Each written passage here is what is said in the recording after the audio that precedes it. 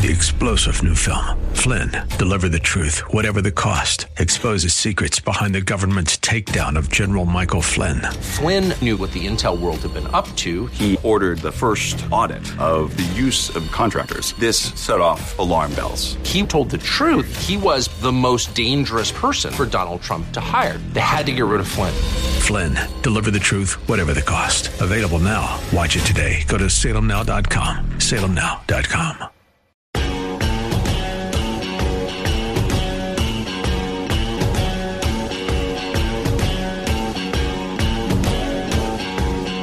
Welcome back to the show. To close today, why don't we have a Pledge of Allegiance, huh? I want to turn it over to LA City Councilman Kevin De Leon to take us out with the pledge. I pledge allegiance to the flag of the United States of America. Indivisible, pledge allegiance to the flag of the United States of America. Oh, boy. Yeah. For which it stands, one nation, under God, indivisible, with liberty and justice for all. Yeah. Oof, boy. That's a chore, isn't it?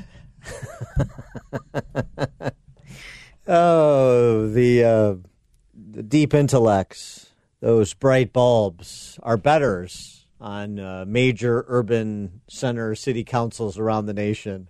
He was a state legislator before he was a L.A. city councilman, too.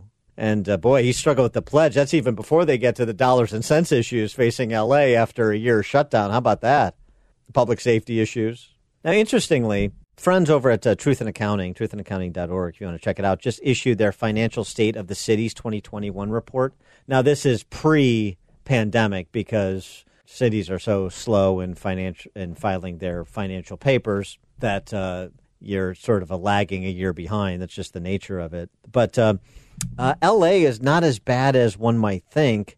Looking at the top 75 most populous cities in America and the debt per capita, L.A. only has about $4,000 of debt per capita as compared to the state in the worst financial condition of the 75 most populous. That would be New York. Chicago is second worst, and actually, if you treat Chicago the same way you treat New York and include the school system rather than separating it out as they do in their financials in New York versus Chicago, then Chicago's the worst. But you get the point. L.A. is 1/12, 1/13 of the debt load per capita that is being borne by Chicago or New York taxpayers. So it's just sort of interesting. I don't know that any credit goes to Councilman Kevin Leon on that. And we'll see what the L.A., like the rest of American cities, look like coming out of the pandemic. But it is worth noting, at the end of 2019, total debt just among the 75 most populous cities amounted to $333 billion. Total debt before the pandemic. That's just the top 75 cities.